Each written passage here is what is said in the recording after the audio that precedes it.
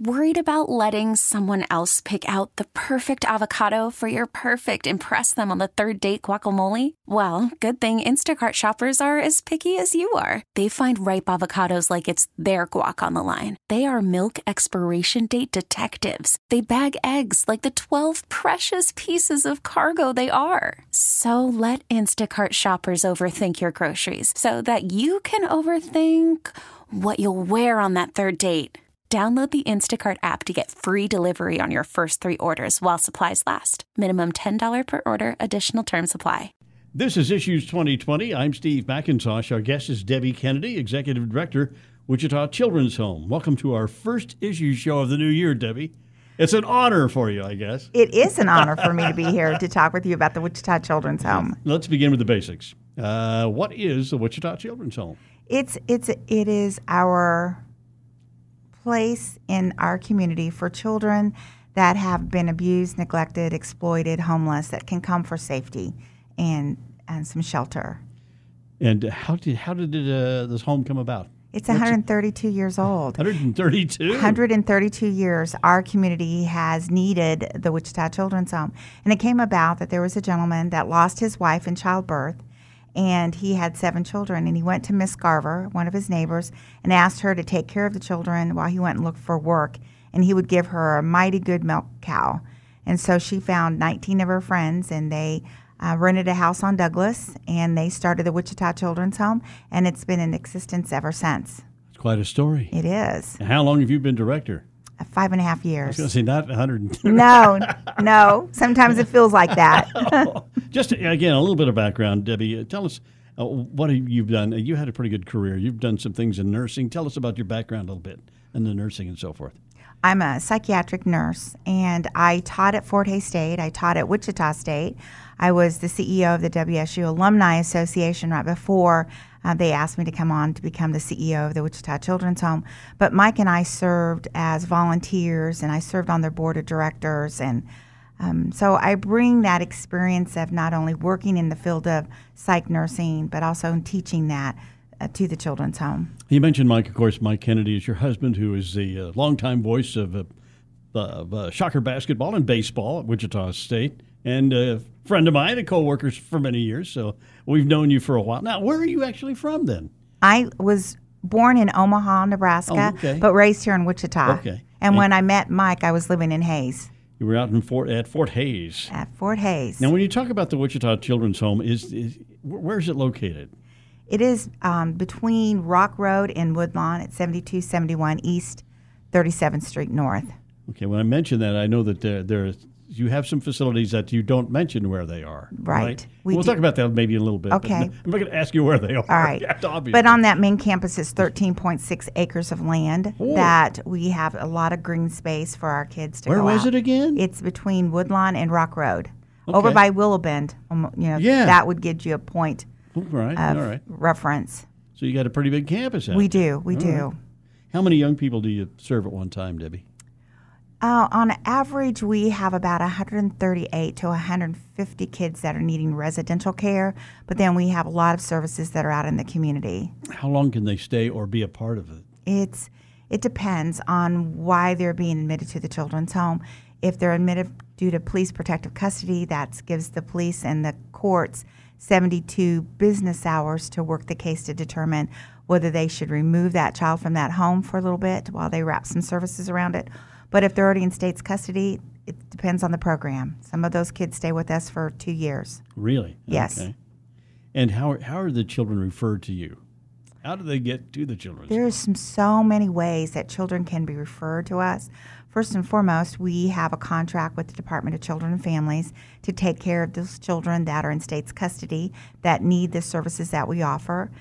We also have parents that might need some respite care. For example, we've had several military single moms, single dads that have had to go do something and they needed someone to take care of their children, or have had some surgeries or something, so they'll put them in respite care. That's private pay. Our children are homeless. We have a homeless initiative, so we go out and we comb the streets and find them, and there's so many different ways. And you talk about the homeless. I've been watching this, and you have too, the situation over the past, 8-10 years. the homeless situation in Wichita kind of went like that. Well, across the country. It did. And that impacts children. It absolutely does. And the earlier a person gets out on the streets and becomes homeless, the longer they're staying on the streets. So we as a community really have to take a look at how we're treating children that are homeless. And so we have a initiative that we have a drop-in center, and it's called the Opportunity Zone, where they can come and get 3 meals a day. And they have case management. They have a loving staff that take care of them. And then I have a street outreach team that goes out after 5 o'clock and goes in underneath the bridges and finds out where those kids are living. And they bring humanity to them every day, bring them food, bring them clothing, encourage them to come into our drop-in center. And after the first of the year, we will be announcing something very, very exciting that will really help the homeless population and really take care of children that are now homeless. If you want to. I wish I could, but there's some people that I want around me as we announce that. Very good. Yes. Now, you talked about, just to touch on your staff, what kind of people do you have working for you?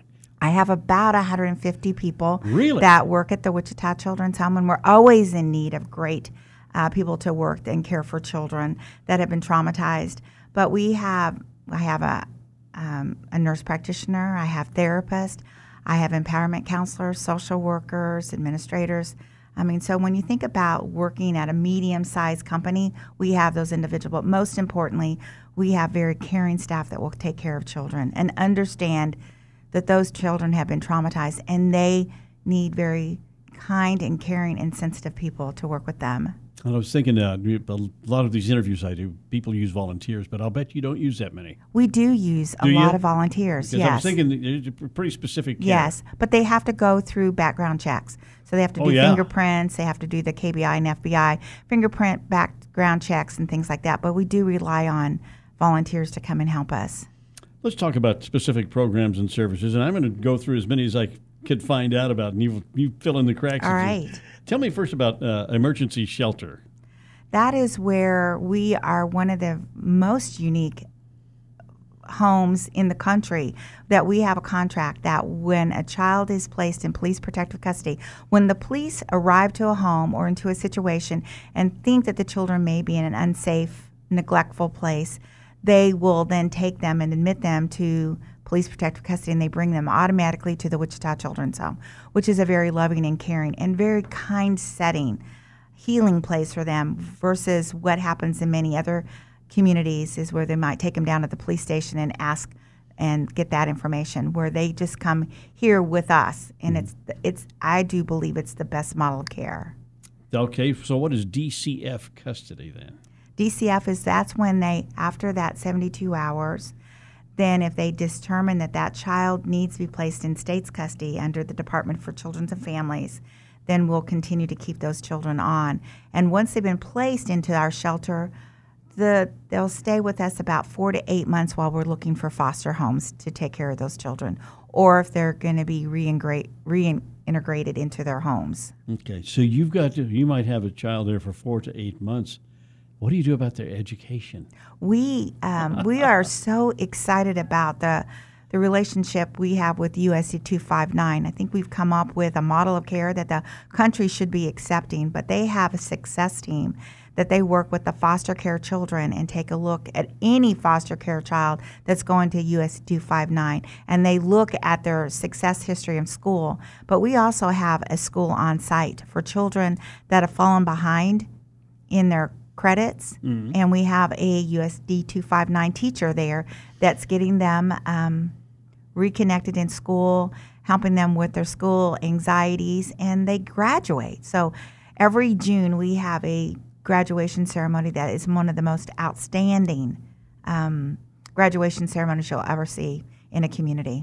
Tell us about foster care. What's foster care? Again, foster care is we work with that police that bring those children in, again, to police protective custody, and that serves 0 to 12 years old. So we put those smaller children into homes with our emergency foster families. So we find that they're better served with a family that can tuck them in at night, give them a kiss, get them up in the morning, make them breakfast, let them be a child. And so we have about 65 families that we work with in our community. And Steve, I have to tell you that several of our foster families are police officers that are wanting to make a difference in what they see every day, and also in the medical field. We have doctors and nurses and physician's assistants, and that helps me feel more comfortable placing a child that may be a shaken baby or may have a seizure or may have a wound or a fracture due to the abuse that they just received. And I was going to ask you, how hard is it for you to find foster families? We are You have a backlog or people waiting? Or We do have people that really, You're kidding me. We do. We are so blessed to have people that want to work with the children's home and foster these children. But again, when you're talking about volunteers helping us, a lot of times that's that foster family. Of course, they get paid through the Department of Children's and Families, but probably not enough to recap what they're spending on that child. Right. But they're very loving, and they are so committed to caring for those children and to be a part of our healing environment. What is Bridges? Bridges. I know what a bridge is, but Yes. what are Bridges? Bridges is what we have. We have a 31 apartments in our apartment complex for children that most of those kids have aged out of foster care and have aged out to homelessness. And when we see that and we know that they can work with us in our programming, we put them in that apartment. And so we have a federal grant that covers 10 beds of that. Then we have another one for pregnant and parenting teens that can stay in that apartment complex as well. And then we make it up with other children. So it is a very unique setup that those children not only have an apartment and safety, but they have staff that work with them with intensive case management. They attend groups. We make sure that they get into, if they need it, drug and alcohol treatment, any services that they need so that they can learn how to live a happy and healthy and productive life. You're listening to Issues 2020 on the Intercom radio stations. Our guest is Debbie Kennedy, Executive Director, Wichita Children's Home. Okay, so what is crisis intervention? Or you've already talked about it, I guess. Well, crisis intervention is we have social workers and therapists that work with each child that enters our doors, no matter what services that they're receiving. And they go through their history and then determine what services they need in order to be able to heal from those wounds. Tell us about Street Outreach Services, SOS. SOS. Is that where you go out every day? Yes, that's where we have that staff that when all the other services in our community are closed, we're out at 5 to 10 going out and working with those children. And Crossroads for Runway. That is, we do have chronic... Runaway, not runway. Runaways. Runaway, thank Those you. are children that have been chronic runners from their homes. And what we do is we bring services into that home and we help support that parent and that child so they can stay at home, have that family unity, and stay in school and graduate. Well, and you talk about runaways, of course, that can be a really big problem. The police department, human trafficking, and so forth. Sure you're seeing some of the darker side of all that. We are. You want to talk about that for just a little bit? I'll talk a little bit about the runaways. Okay, runaways. When you're in a crisis situation, you either want to fight, flee, which is running, or freeze, where you just stand there. And so sometimes the trigger is, I've got to get out of the situation. So when you help them identify what that situation is, what the crisis is, and how their body's responding, then we can help decrease that anxiety and keep them in their home and keep them safe. But when you're talking about the darker sides of runaways and some of the things that we see, is that when a child is on the streets, for the research is demonstrating, within 48 hours they're being solicited for survivor sex, human trafficking. Within 48 hours. 48 hours. That is one of the reasons why we as a community have to surround ourselves and take care of our homeless people, and particularly our youth. Tell us about Safe Place. Safe Place, you all know and seen Safe Place. You may not have recognized it. When you go to the Quick Trip and you see that sign that says Safe Place, that is the children's home. And it's in a partnership with Quick Trip and a national organization called Safe Place, and we're that in this community. So anytime you see that sign, that's us, and then we respond within 30 minutes. So it could be the bus line, it could be the fire station, the police station, but our Quick Trip. But we also go into the schools, here in our area, the freshman classes, and we tell them about Safe Place. So if a child ever feels like they're in crisis, they're unsafe, go to a Quick Trip and their store managers are taught how to take care of that child and keep them safe until the Wichita Children's Home staff arrives and takes them and brings them to the children's home so we can ensure their safety. I'm gonna ask you a question. I don't know the answer, and we'll see. I'm gonna throw it out there. Are you part of the United Way? Can people dial 211 and find out about you? Yes, we are. We are. Yes, we rely heavily. I think that's the greatest thing. Dial 211 and get your services. Right. You know, I taught community health nursing at Wichita State, and that was the most phenomenal thing we could use. Okay. What is Girard House? Girard House is a home for pregnant and parenting teens, and it's the only one in the state of Kansas. So it used to be managed as part of the mission of the Via Christi system, and then several years ago they asked if we would take that on, and so it was one of two at that time. The other one was out in Hays, Kansas, but since then that one's closed, and so we're the only one. So it's for children, for teens that are pregnant or parenting, and Steve, the average age of the child that we're dealing with that's pregnant is 14. Wow. 14, and they're learning how your bodies are making that change into pregnancy when that's not safe on a teenage body, and then they're also being taught how to be a parent when they themselves perhaps were never parented and need parenting. So it's a unique combination of services. They call it children having children, I believe. Yes, it is. So let's back up a little bit. You're telling me this is the only facility in Kansas that deals directly with that problem? Yes, that works with the Department for Children's and Families for children that are in state's custody that need care. And it's unique care because you think about a pregnant teen, there's a lot of things that are going on, not just physically but emotionally. And some of the stories that behind the reasons for pregnancy is you've got to deal with that trauma and make sure that they receive the right therapy. Did you get any state funding?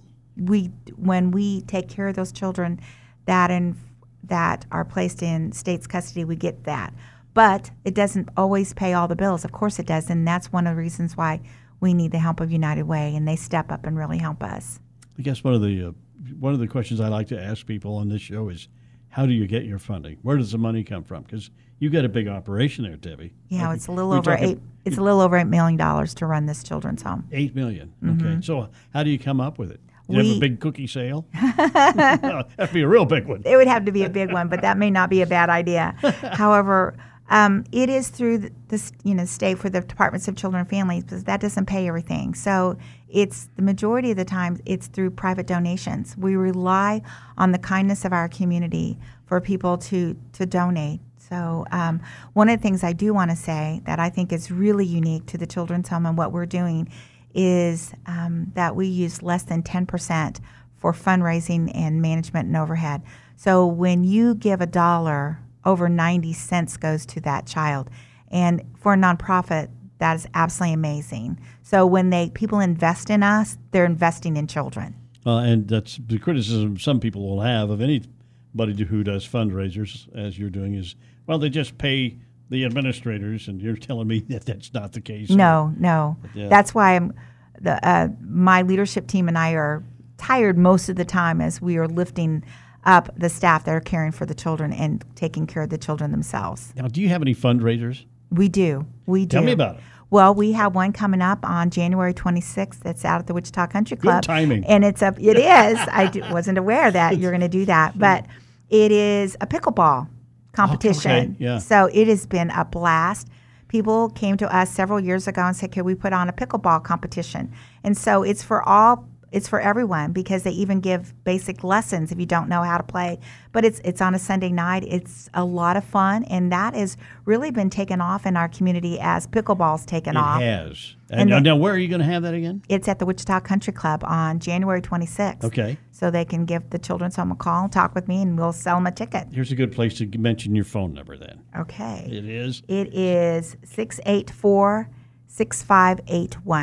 6581. If you want to find out about pickleball or anything else we're talking about. Any other fundraisers? Yes, we have Polo in the Plains that we took on KidScope, which we can talk about in a minute. But that's a fundraiser that is going to be in September of this year. And so you come out and watch polo matches and just have fun. Mm-hmm. You know, typically we don't have that in our community, but it's taken off as well. Now, I'm going to leave something out. So take a minute here and tell me what do you want to tell me that I've left out? What have I left out? You talk about Kids Scope, is that it? Kids Cope. Cope. Kids Cope is one of the last areas that we've merged with the Children's Home, and it is for children that have lost a significant other. It might be a parent, it might be a sibling, it might be a grandparent, anybody that was close to them, and their families need services to help them. So we offer 9 weeks of classes for them. And so like the 5-year-olds are with 5-year-olds learning about death and dying and the grieving process. The 17-year-olds are with 17-year-olds so they can process it at their level. And at the same time, then we're giving care and services to their caregivers. Because when you're a grandparent like yourself and you have a grandchild and their parent passes, then you're automatically parenting a lot of the times. True. Yeah. And you haven't parented for a while. So what does that mean in this technology age? How do I help them talk about their dad that's just passed? So it's a phenomenal services, and it's free of charge. So if anybody has lost, if a child has lost anybody, please give us a call and we'll get them those services. And again, it's free. As you and your helpers deal with children at risk every day, can you focus on one or two of the biggest problems that they face, the kids today? And how about domestic violence? That's something that crops in on what you're doing, right? Domestic violence is huge. Yeah. And domestic violence changes a child of what they're going to be because it changes their DNA, because all of a sudden there's the violence going on and all of the neurotransmitters and the catecholamines in the brains get changed and they're hyper vigilant. So you and I may, on a given day when we're relaxed, we may be at a 0, where those children are cooking at about an 80. So they can get quick to anger because they get frightened and they have body memory of what it feels like. But we do get a lot of children from the domestic violence home. Yeah, one thing that just stands out in everything you've told me today is security, and you face a lot of attention to security for the kids. We do. Tell me a little bit about that. We do. It's a locked facility. However, it's locked coming in. It's not locked going out. So if that child leaves, we do at times have a runner that runs, but a lot of times, just like the other day we had one, but they turned around and came back and they said, I didn't have any place to go. And that's good that they know they're safe with us. But the sad part is that other part of that conversation is I had no place to go.